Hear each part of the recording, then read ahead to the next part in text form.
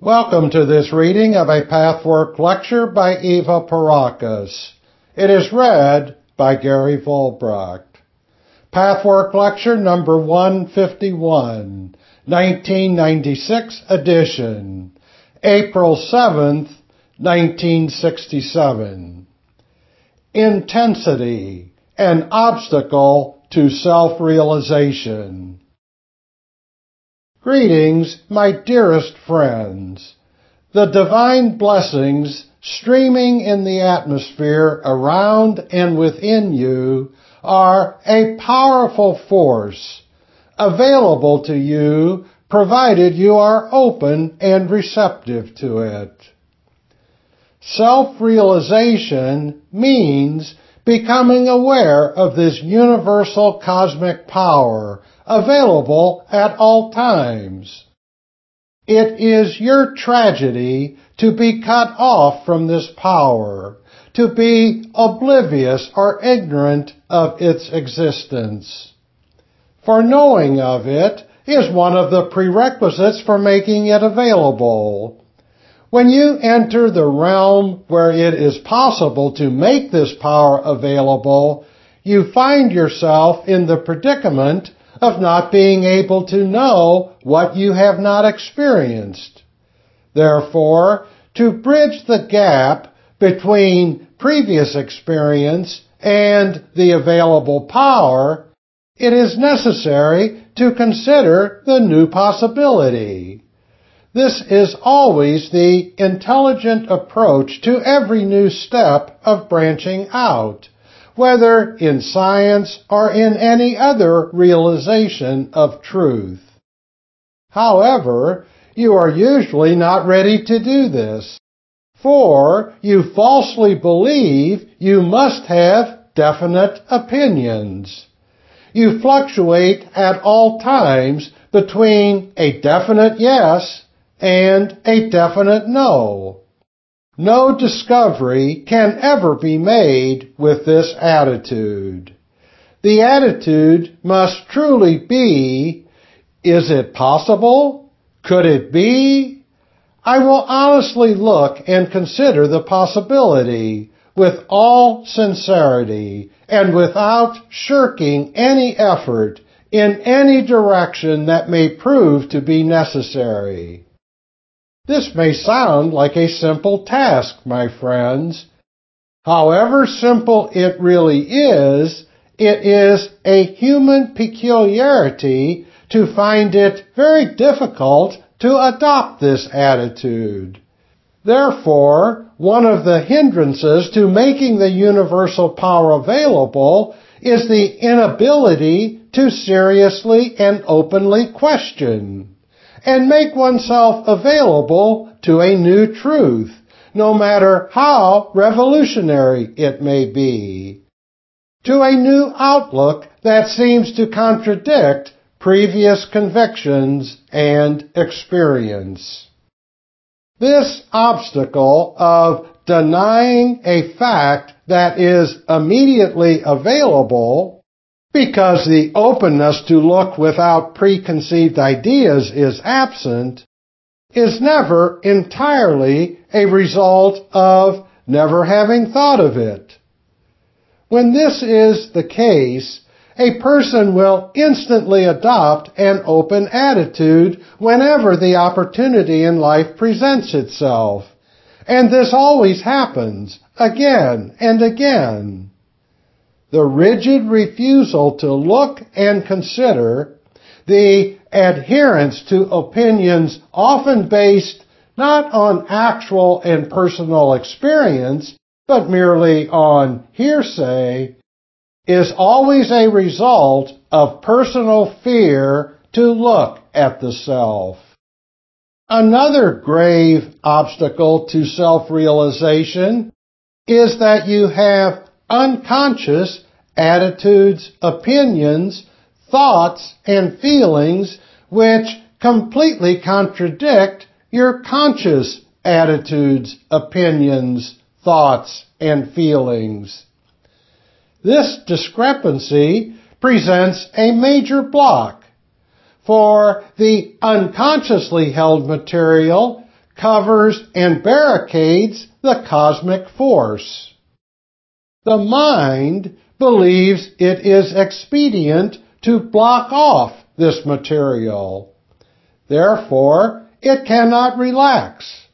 It cannot adopt the flexible, unafraid attitude that is essential to be attuned to the cosmic force. Therefore, it is absolutely necessary to take the road into your unconscious in order to realize the power you have within yourself. Each false concept, each wrong conclusion, each erroneous opinion, each destructive attitude, each negative emotion stands directly in the way of the realization of this power. All this you know, and we, on our path here, work diligently. However, no matter how much all of you are involved in your path work, it is easy to lose the outlook which aims at and emphasizes the significance of self-realization. Self-realization means, as I said, to make use of the power you have. This power is tremendous, my friends.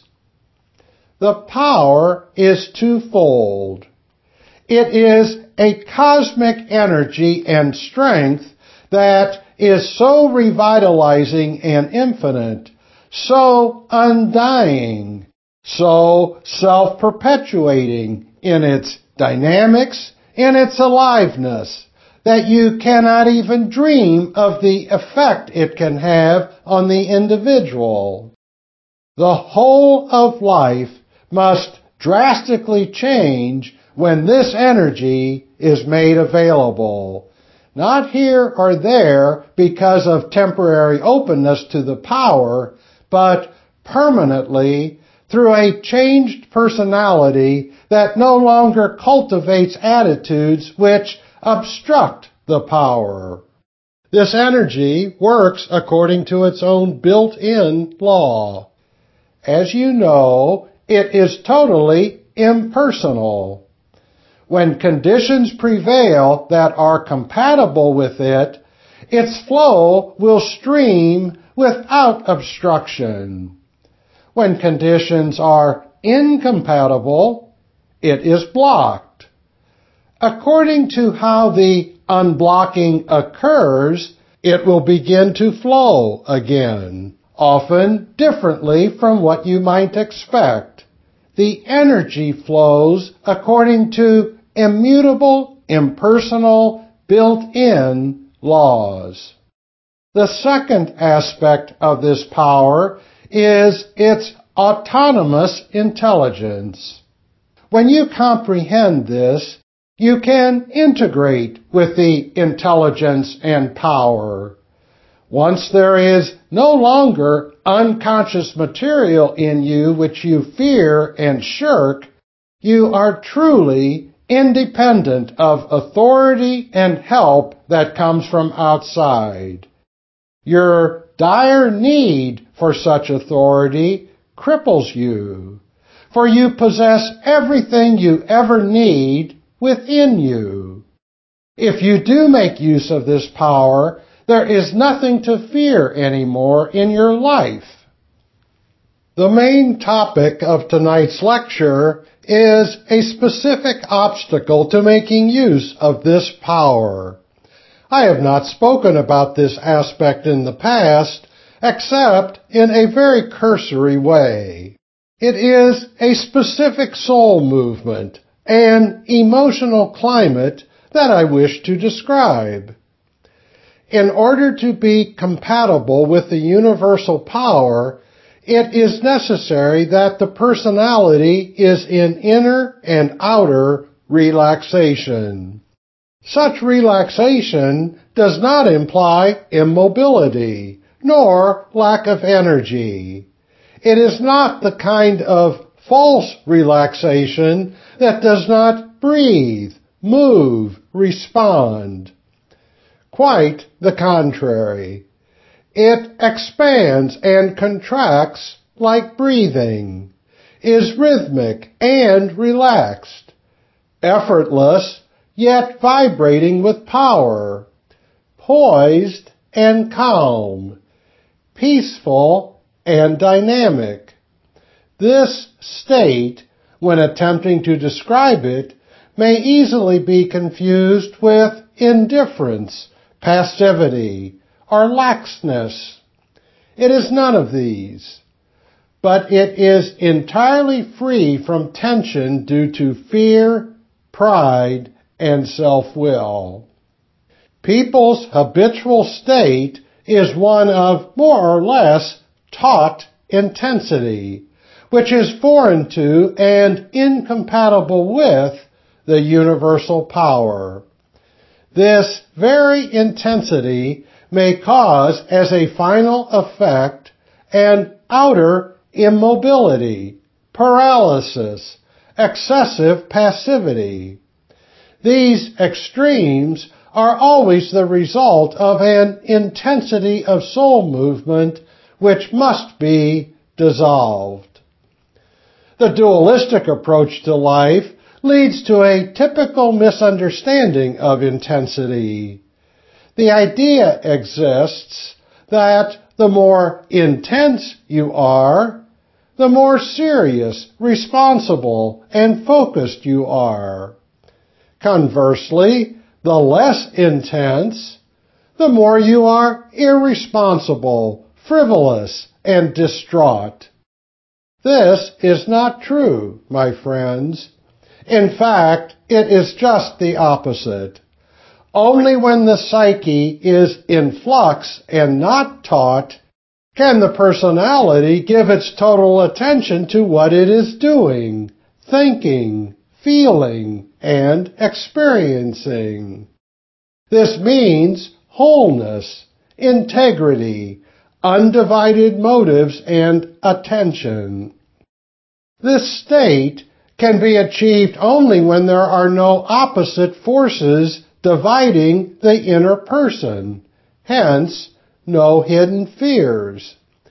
The more lightly psychic material flows, the more energy is available to invest into life, and the less exhaustion will follow when energy is expended. The unnatural tautness and intensity of a person's state of mind and emotions has become so much second nature that it has been accepted as natural. In fact, intensity is viewed as the desirable state, connoting all the spiritual qualities I described, qualities which are only realizable when the psyche is unintense.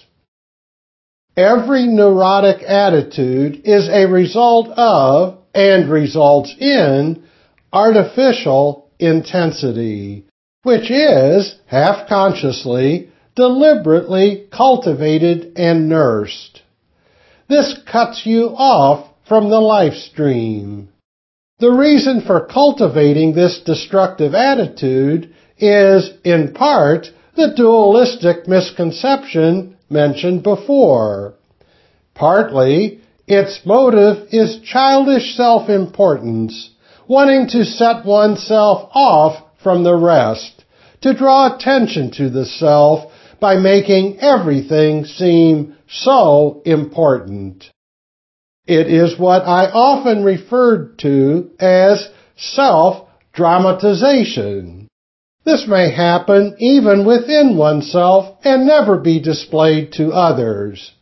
In the deepest sense, all mental illness, all emotional imbalance is a result of a deliberate intensification of soul movement. This is a very subtle process that becomes observable only when you focus your attention on it. You are so used to a state of inner tension that only repeated focusing of one's finely attuned perception will produce verification of this intensity, which will then be felt as something foreign and unnatural. This is the first step toward being able to let go of it.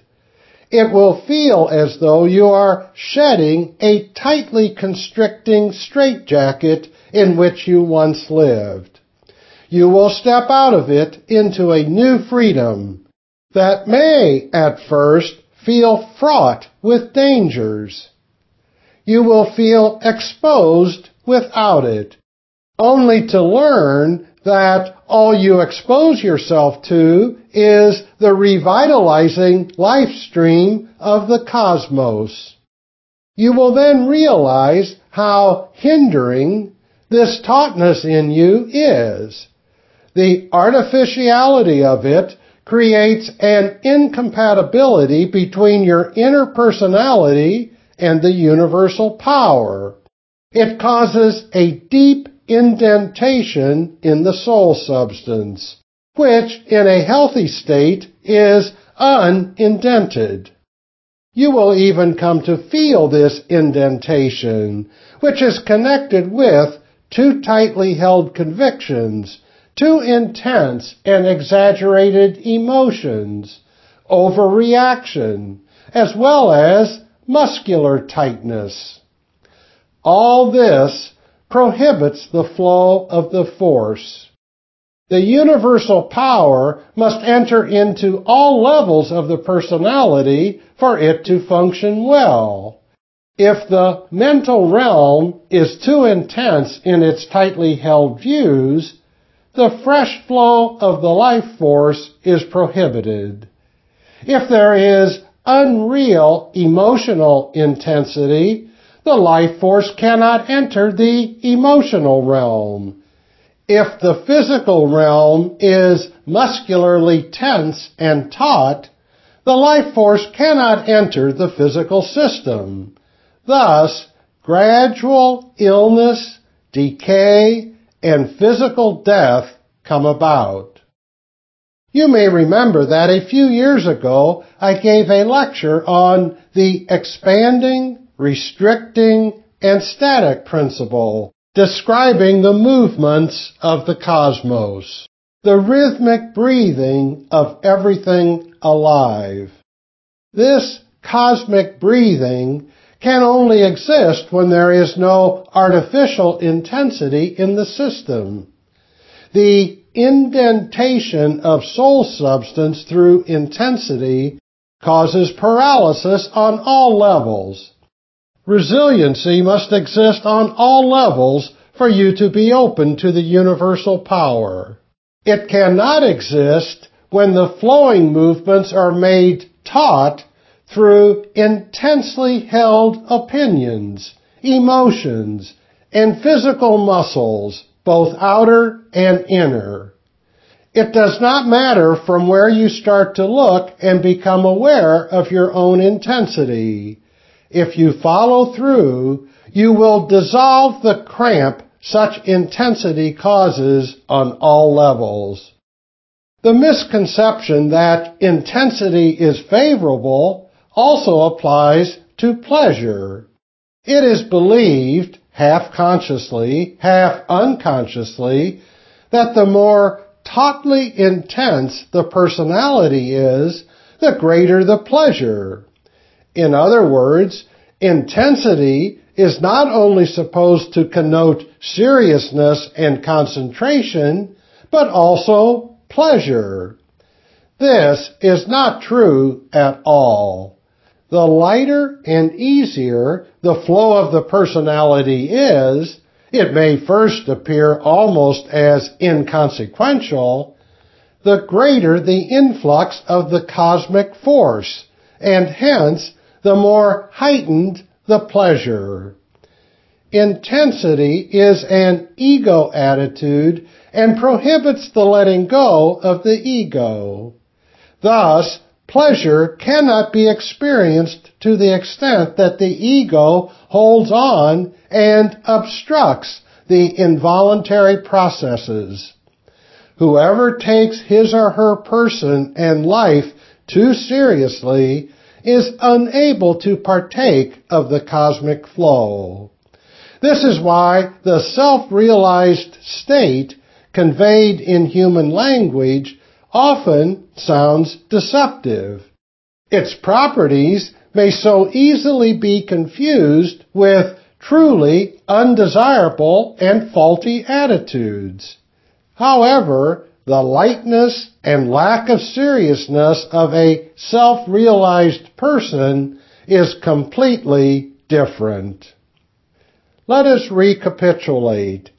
A relaxed, light-hearted, natural, undramatized, unintense personality is essential to look at the self in truth, to give undivided attention to whatever it does, to renew itself with energy so that more can be invested, to be whole in motive and in experience.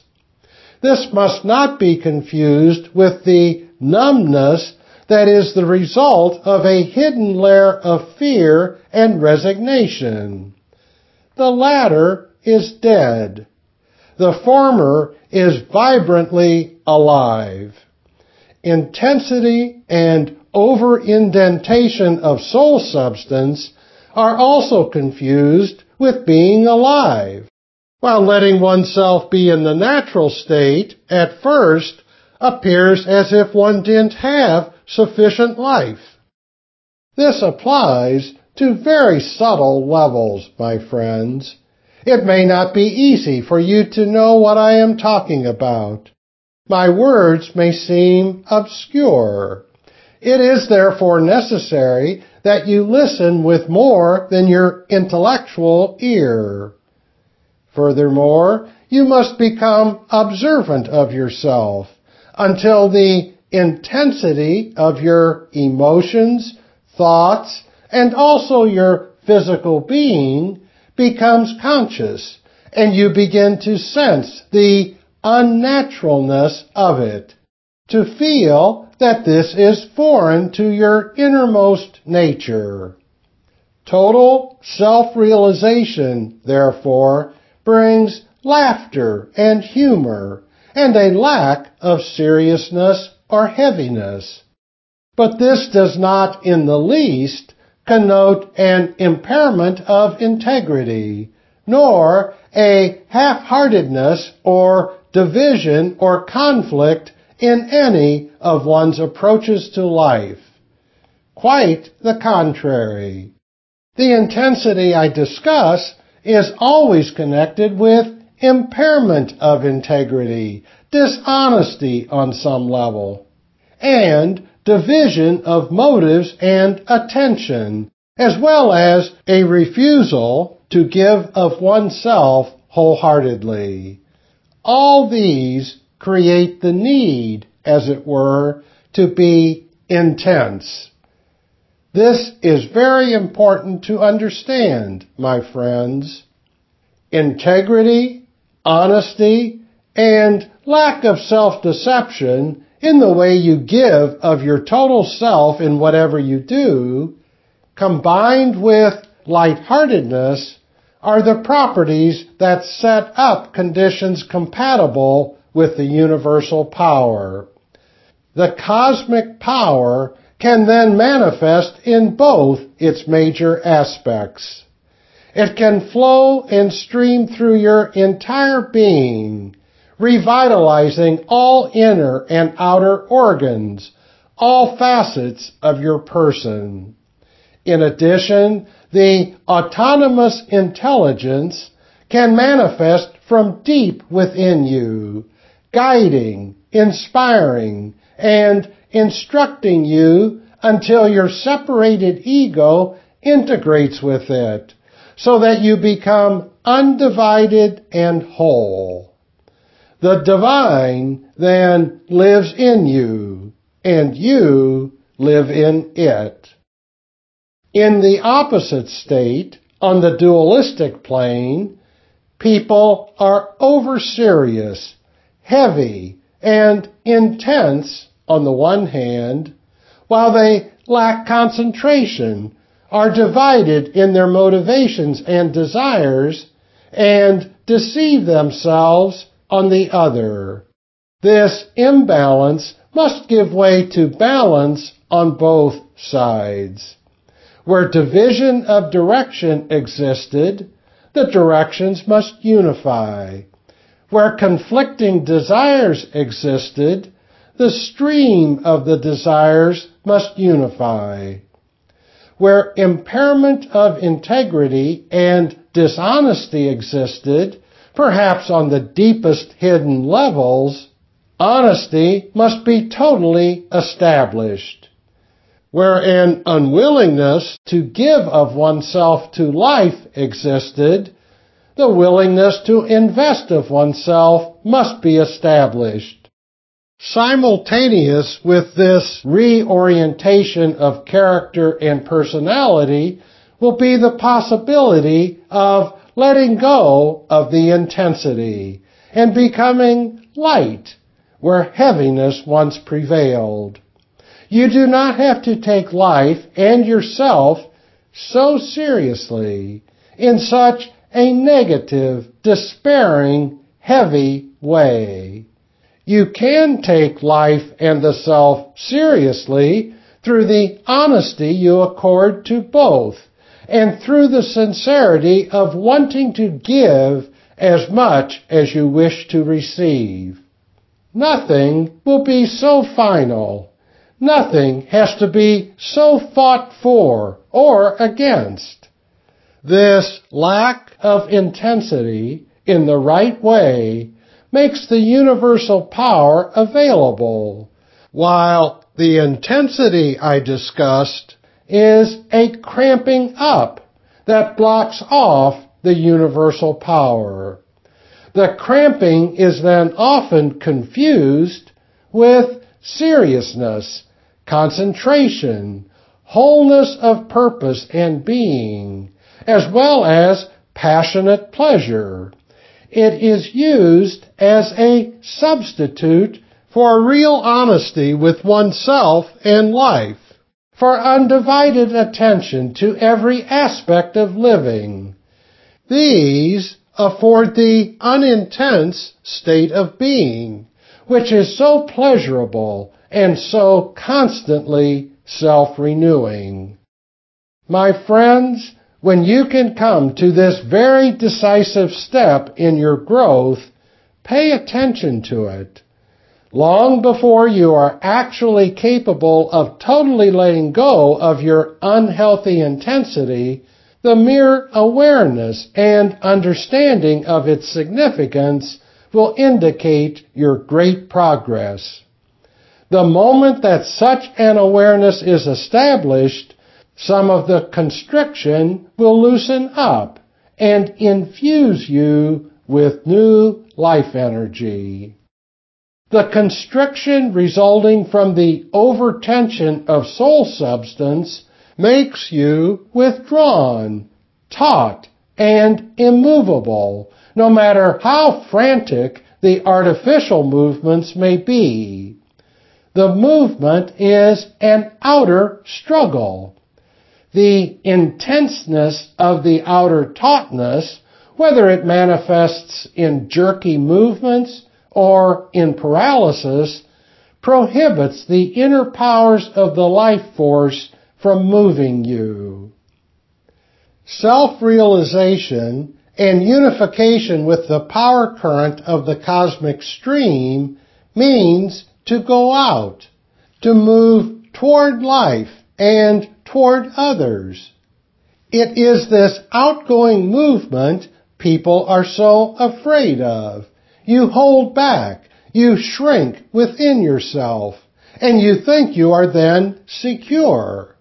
You are often unaware of this, too, For you may have assumed certain mannerisms that give you the illusion of being unafraid of entrusting yourself to this power that moves and unites you with life and others. Superficial devices may make you oblivious to the fact that you do not really want to show yourself as you are to others, but only with your masks and covers on. This is not honest contact with another person.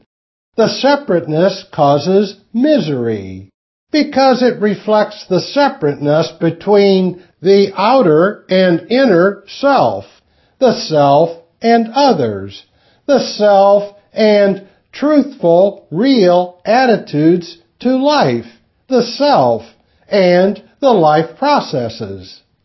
The universal power is utterly trustworthy. To distrust it is sheer folly, my friends. All you have reason to distrust is your fear of yourself, which only exists because there may still be an area or two about which you wish to deceive yourself. To the extent you determine no longer to do this, fear can be overcome. Your salvation will be found in the realization of your own cosmic powers. Another obstruction is false goodness, which we might also term sentimentality. Easily overlooked, sentimentality is due to a combination of two trends. One is the innate and genuine desire to be outgoing, to love, to be truly sincere to the depths of your being, and to trust the universal powers. The other is your fear, with its subsequent dishonesties, causing you to withhold yourself in a tight grip on your ego. The innate urge to let go of the outer self and entrust oneself to the cosmic inner processes must always exist. It means truly to love. When fear, pride, and self-will block off this direction, loving is impossible, and outgoingness inverts. The tendency to go out, trustingly and lovingly, can never be squelched, because it is an integral part of the nature of creation. It is life itself.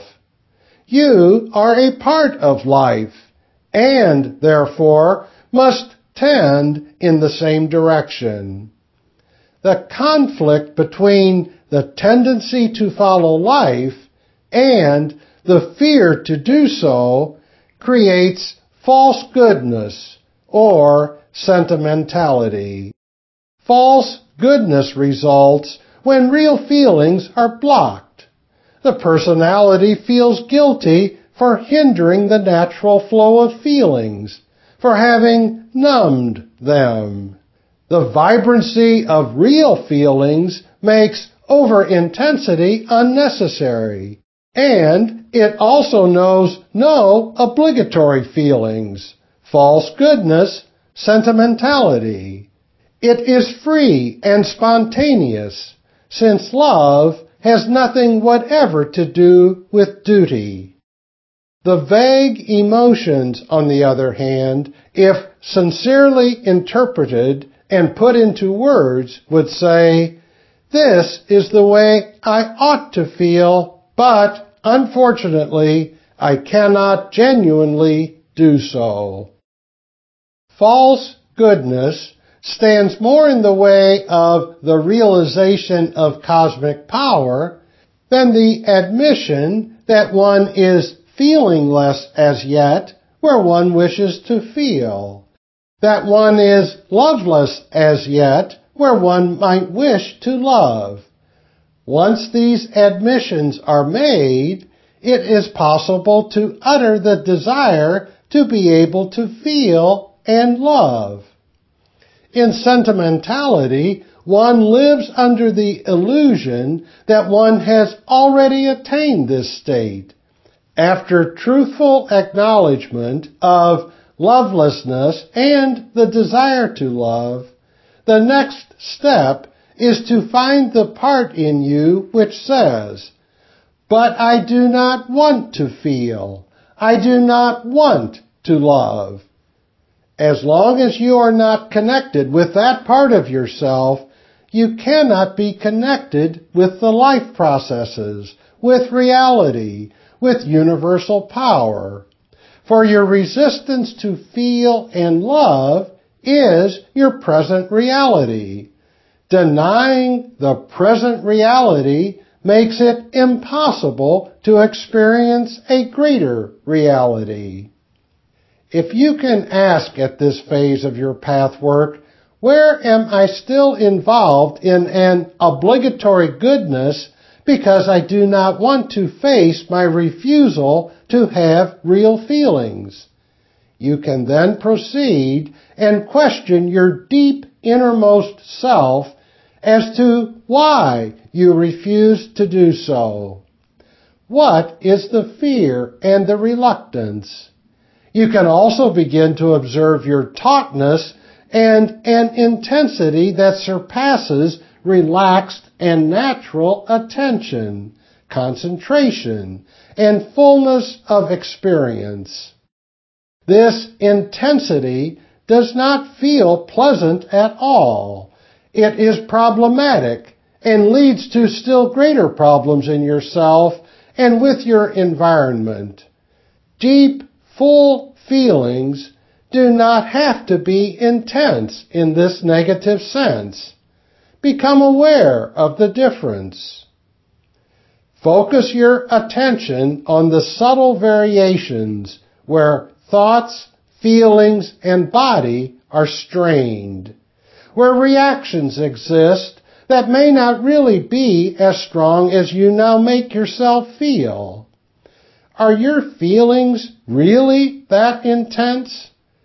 Consider the possibility that if they were left alone in their natural way, you might not feel that unpleasant intensity about this or that at all.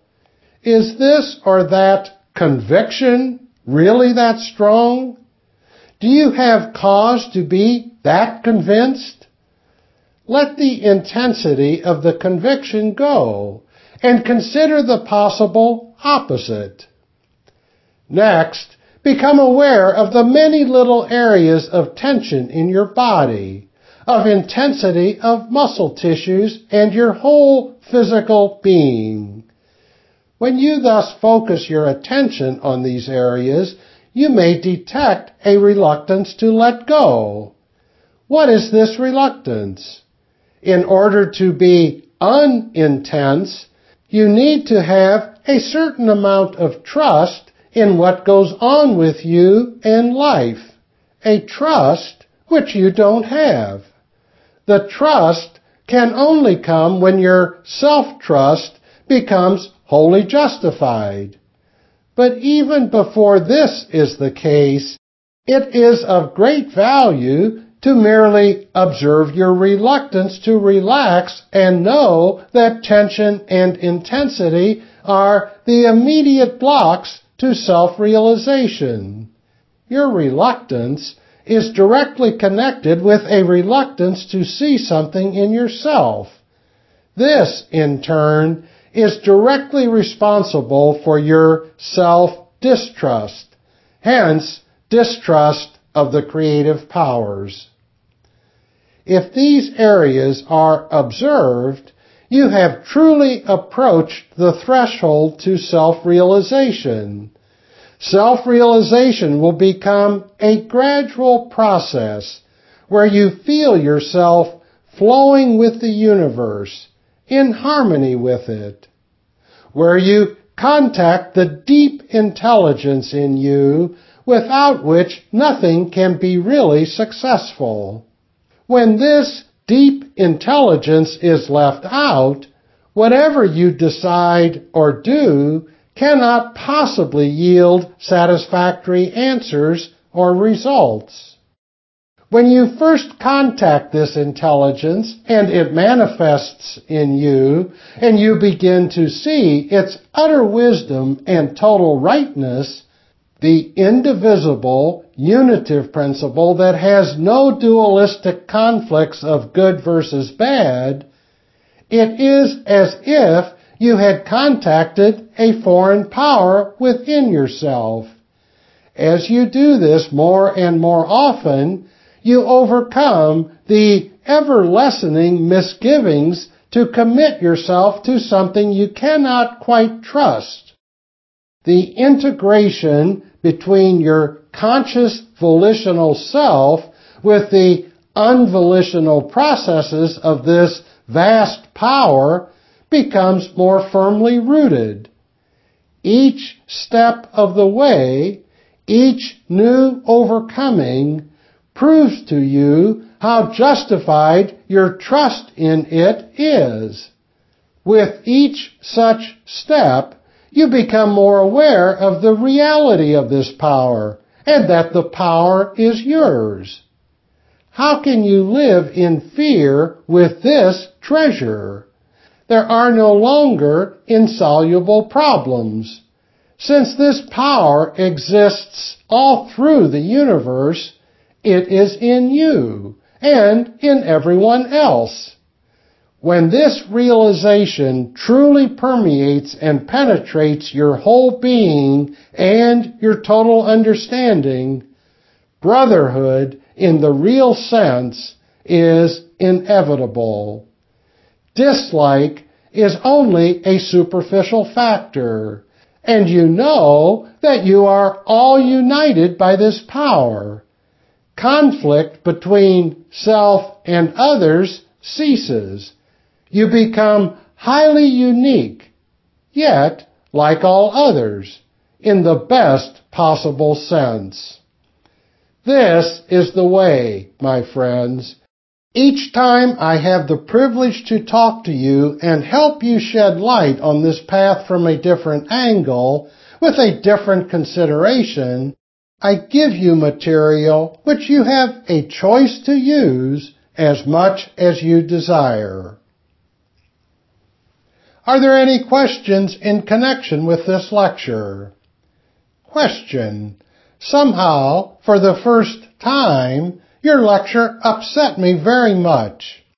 I ask myself if this is so because I am near the point you are talking about and resist it. Answer. Can you pinpoint what upset you in the lecture? Question.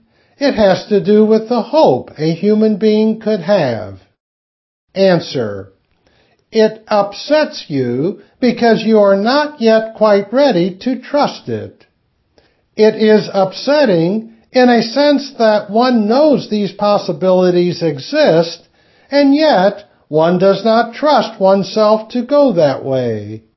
This is why a large part of humanity violently subscribes to hopelessness, negativity, to the view that the world is chaotic and senseless. This is as much wishful thinking as the childish hope that a deity will do your salvation for you, or that you could be helped by following other people's advice and authority so that heavenly bliss will descend upon you in a life beyond.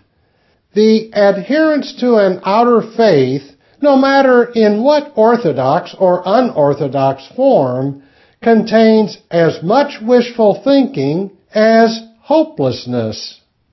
The latter says, there is no need for me to do anything, face anything unpleasant, change my personality, or give up a destructive attitude I do not wish to shed, for it all makes no difference anyway. If life makes no sense, if there is no rhyme or reason, if there is no evolution and continuum of all that lives, then indeed overcoming of character defects is unnecessary. Subscribing to a nihilistic philosophy of life, one can comfortably shirk unpleasant aspects of self-facing. This is why hopelessness is no less wishful escapism than the hope of being taken care of by an intelligence other than one's own. In both instances, it is possible to avoid facing the unflattering facets that destroy the ideals one holds about oneself. Both are two sides of the same coin.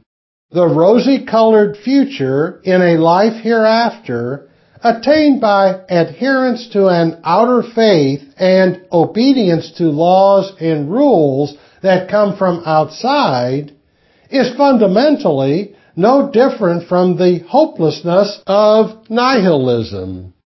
Both avoid that which seems so difficult: honest self-facing. Question: what is the reason and who bears the responsibility for the inability of the majority of humanity to perceive the cosmic force? Is it that most people are unaware of the cosmic force due to lack of development? Answer: yes, it is a lack of development, lack of awareness. Now, who bears the responsibility? Each individual himself. The truth, so difficult to face for so many people, is that no one is ever responsible for anyone else. This may seem incomprehensible in view of certain historical events, or in view of superficial considerations, when judging according to appearances and in possession of fragmentary truths. But in the last and deepest analysis, each individual entity is responsible for himself. Whatever happens in the course of a life offers the opportunity for unfoldment and expansion of awareness. It is also quite true that a child in the lowest grade of school cannot understand what an adult understands. So it is not a sin when a person is unable to perceive. It is different when someone has the capacity but is unwilling to do so, when a person could unfold and expand, but deliberately hinders it by needless destructiveness and obstinacy. Today, humanity as a whole is exactly where it must be, where it cannot help being, for it is the sum total of all the individuals, past and present, who inhabit this earth. Each individual has the opportunity to make every living second of life an occasion for expansion and growth. Anyone who seriously pursues this path can corroborate this. You can make whatever happens to you the greatest stepping stone, the best material for further growth, or you can allow it to influence you adversely. This applies not only to unhappy incidents, but equally to favorable events. They often retard growth as much as life's traumas do. Favorable events may encourage laziness, stagnation, and illusion. What you make of anything that happens determines whether it will help or hinder the expansion of perception. People have a tendency to consider outer conditions as the decisive factors in their lives, rather than their attitudes. It is always one's attitudes that determine what is of real importance. Cosmic forces can become available only through overcoming outer difficulties, which are the direct reflection of inner obstructions. Once you see this and know that you are responsible, you are on the road toward the realization of your real self. Or, to put the same thing differently, the realization of the universal powers. Question. As a physician, I ask if there is any way that the cosmic force can be applied in some way directly to human beings by physical means, by physical devices, not necessarily to solve the whole problem, but to help alleviate suffering and give direction. For instance, Wilhelm Reich's accumulator and certain other devices, as explained by Casey and other people who work with this. Are they really attempts in that direction? Answer. Yes, they are. These, and many, many others, in many corners of the earth, which are not publicly known, are ways to channel the life force so it flows in humans where it should and could if an imbalance had not taken place in the system. It is possible to make the life force more available to the physical system through outer devices, thus opening the possibility for an inner penetration by the cosmic powers into the mental and emotional realms. However, it must be understood that no matter how much of it can be made available through physical devices, the essence of the life force is a mental or spiritual power. Its availability depends on mental or spiritual attitudes. The effect of physical devices must, after a while, wear off if the mentality does not become compatible with the nature of this cosmic power. It can be used physically and temporarily to a certain degree, but that direction has a limit. The best way to use the physical approach is to help the personality reorient itself, which may give to many the necessary stamina they otherwise lack. A change of personality does not make people lose their uniqueness, but rather makes them more uniquely themselves by eliminating distortions, imbalance, destructiveness. The personality must become compatible with this power in order to no longer rely on devices from the outside, but to have the constant access to the inexhaustible source of this power deep within one's own being. As long as people working from the outside understand this, all is well, because then they will not be disappointed when the effect does not last. May all of you make full use of what I have given you tonight, so that the wonder of the universe, of this life right here and now, can unfold itself for you. This will happen not through shortcuts, illusions, wishful thinking, panaceas, but through decency and honesty with yourself and your life. Be blessed, all of you. Be in peace. Be in God. This has been a reading of Pathwork Lecture number 151. For more information about other Pathwork materials and programs, please visit the International Pathwork Foundation website at www.pathwork.org.